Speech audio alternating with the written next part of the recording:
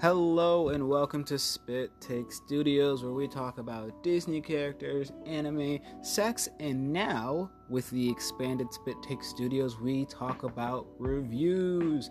We talk about Netflix shows, movies, TV shows, TV specials, crossover events, and anything in between. You guys can follow us on Instagram at Spit Take Studios. You guys can follow us on Twitter at Spit Take Studios, and you guys can also email us at Spit Take Studios just in case you have any business inquiries to talk about. But today, I'm here by myself as one of our new special things that we're doing to the channel, which is insert drumroll, please.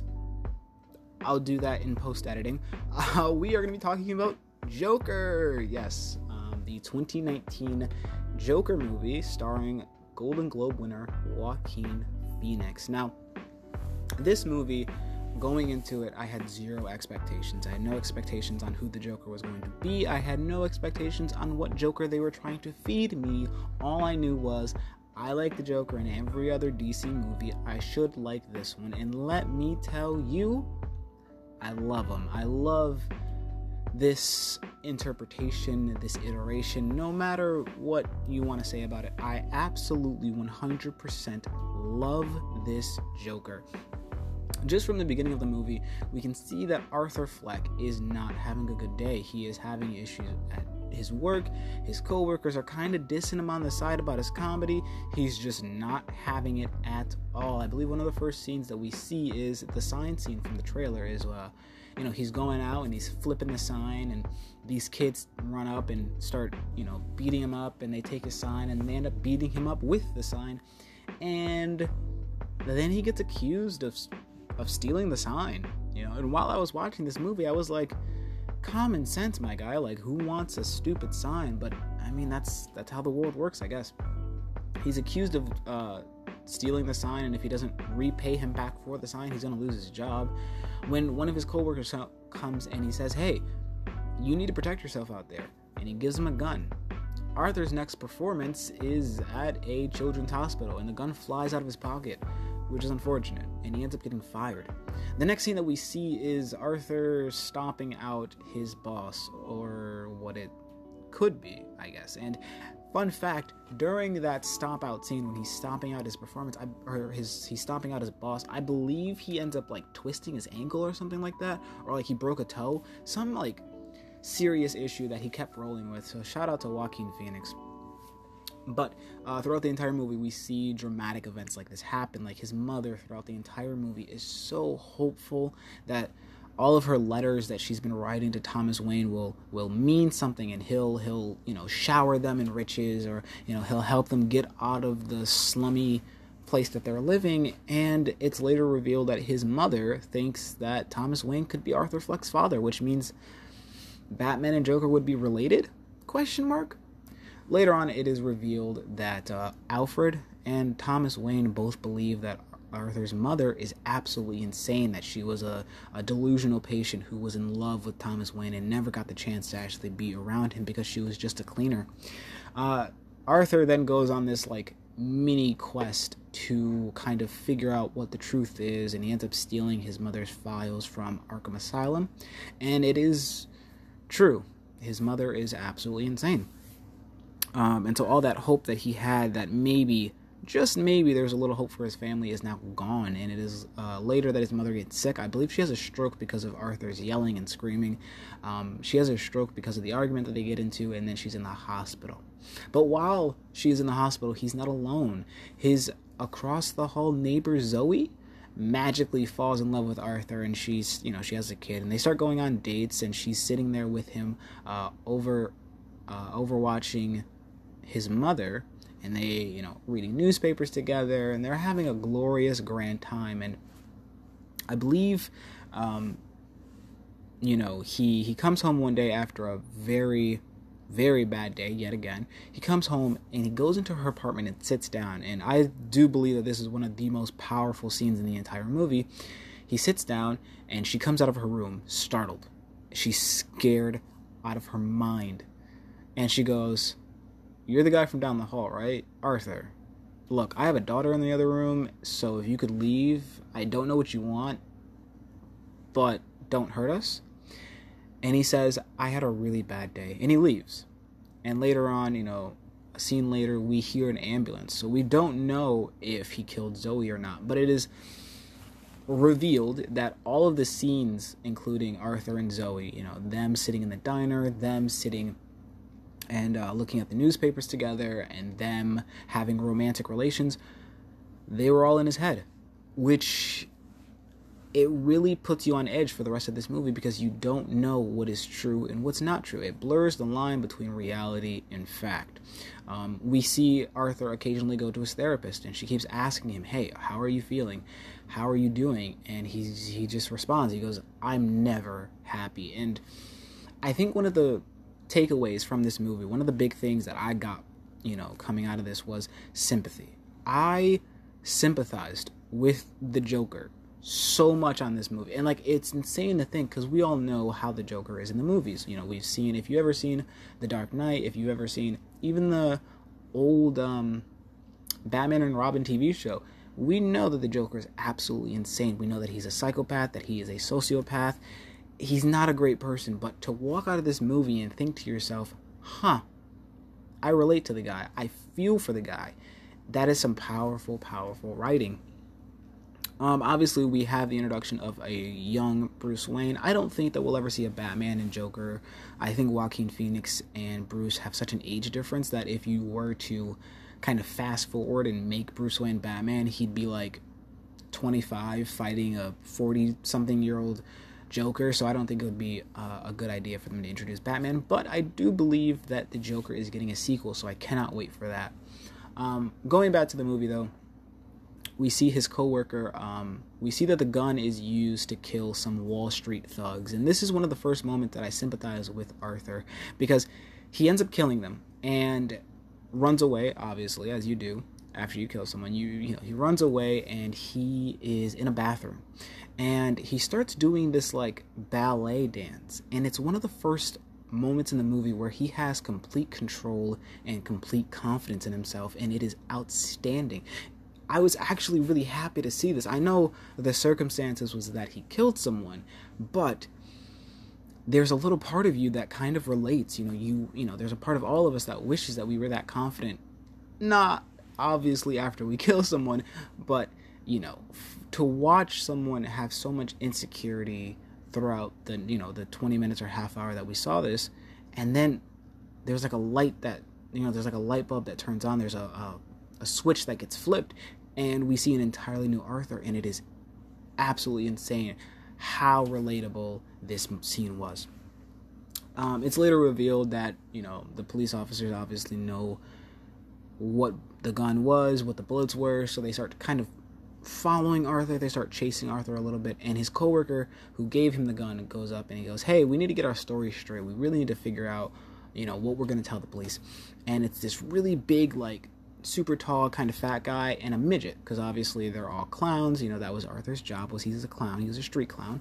So obviously there's a midget and a fat guy, and Arthur grabs a pair of scissors before confronting them. He invites them in his house, and in one of the most Joker moments ever, as he's trying to explain the story that they're going to tell the police, he stabs him in the neck, and then he stabs him in the eye. And as his coworker, the smaller one, is freaking out, he goes, you can go. You were always nice to me. And Arthur has two locks on his door. The door lock, and then a hinge. But it's too high for him to reach. So Arthur, covered in blood, walks over, unlocks the top lock, lets him go, and then shuts the door. And proceeds about his day. And I loved it. I genuinely laughed, and I know I shouldn't, but I thought that was one of the most Joker-esque moves that he's pulled throughout this entire movie. His whole thing is he wants to be a comedian.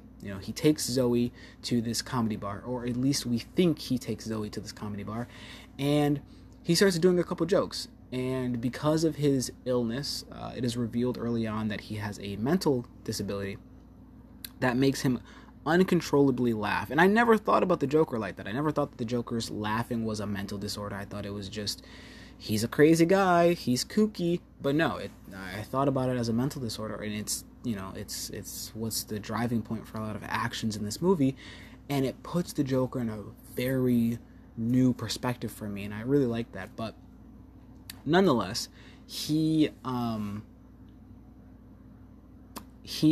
to be in this comedy bar, so he starts telling a couple jokes, but he can't get the joke through. He can't finish the line because he keeps laughing because he's nervous. Well, he gets the joke through, and no one laughs. He gets the second joke through, no one laughs. He gets a third joke through, and we start to hear some audience commotion, we start to hear laughter, and then it moves on to the next scene. It's believed that he bombed on that. It's believed that he is absolutely terrible, but the talk show host that him and his mom bonded over, they hit him up. They say, hey, you bombed so bad that I have to have you on my show so that the audience and the rest of the world can see you. Well, he obviously says yes because he doesn't know that he's being made fun of. So he goes on the show, and I feel like a lot of people didn't like this, but the producers come in, and he says, hey, before you go out there, can you introduce me by my stage name? And they go, what is that? And they go, Joker.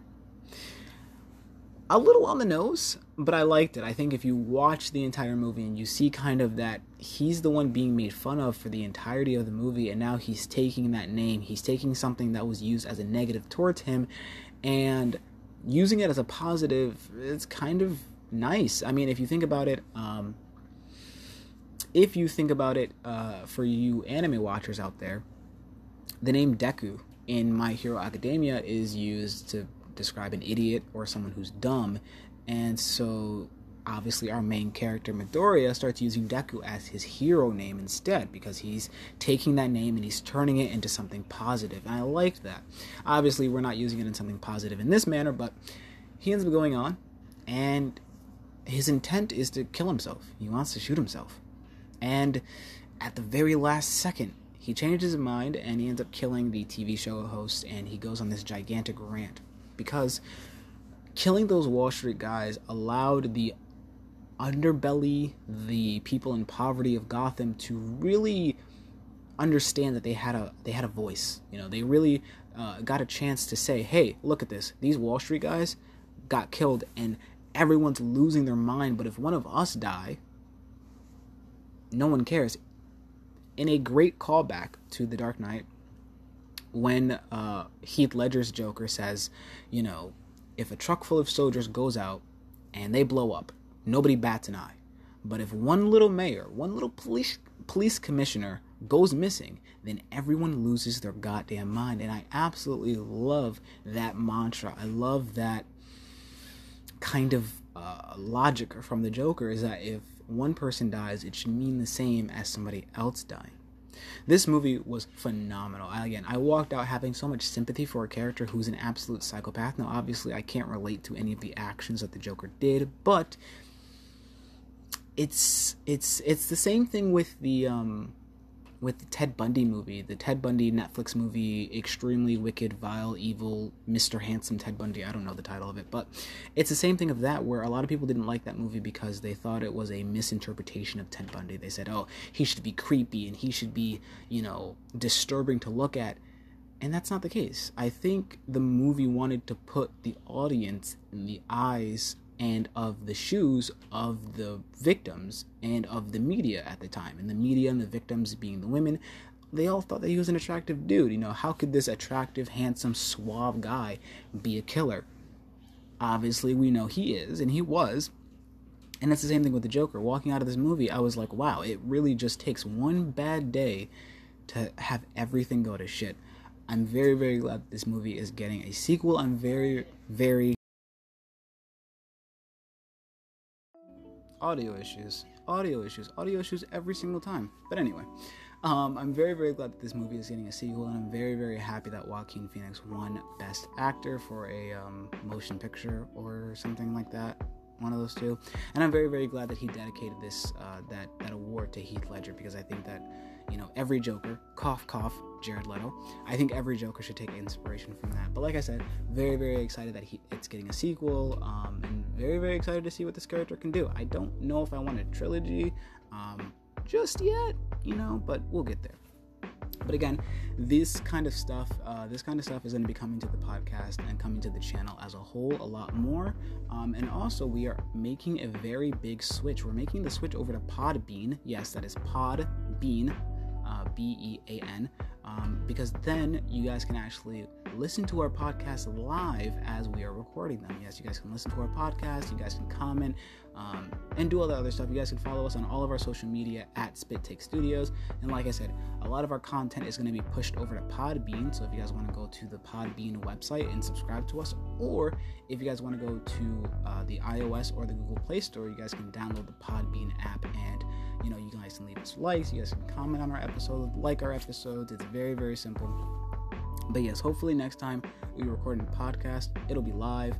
These reviews are going to start pumping out a lot more because I think everyone likes reviews and everyone likes a discussion. And sometimes, you can't discuss a 2.5 hour movie with your best friend, but you guys can definitely discuss it with us. Like I said, you guys can tweet us, email us, you guys can download any and all podcast app to listen to us, because your support is greatly appreciated. I have been your host, not joined by my co-host this time, but she's going to have her own review up later this week, and I will see you guys next time. Thank you guys so much. Like I said, follow us on all of our social media at Spit Take Studios. This has been the Joker 2019 movie review, and I will see you guys next time.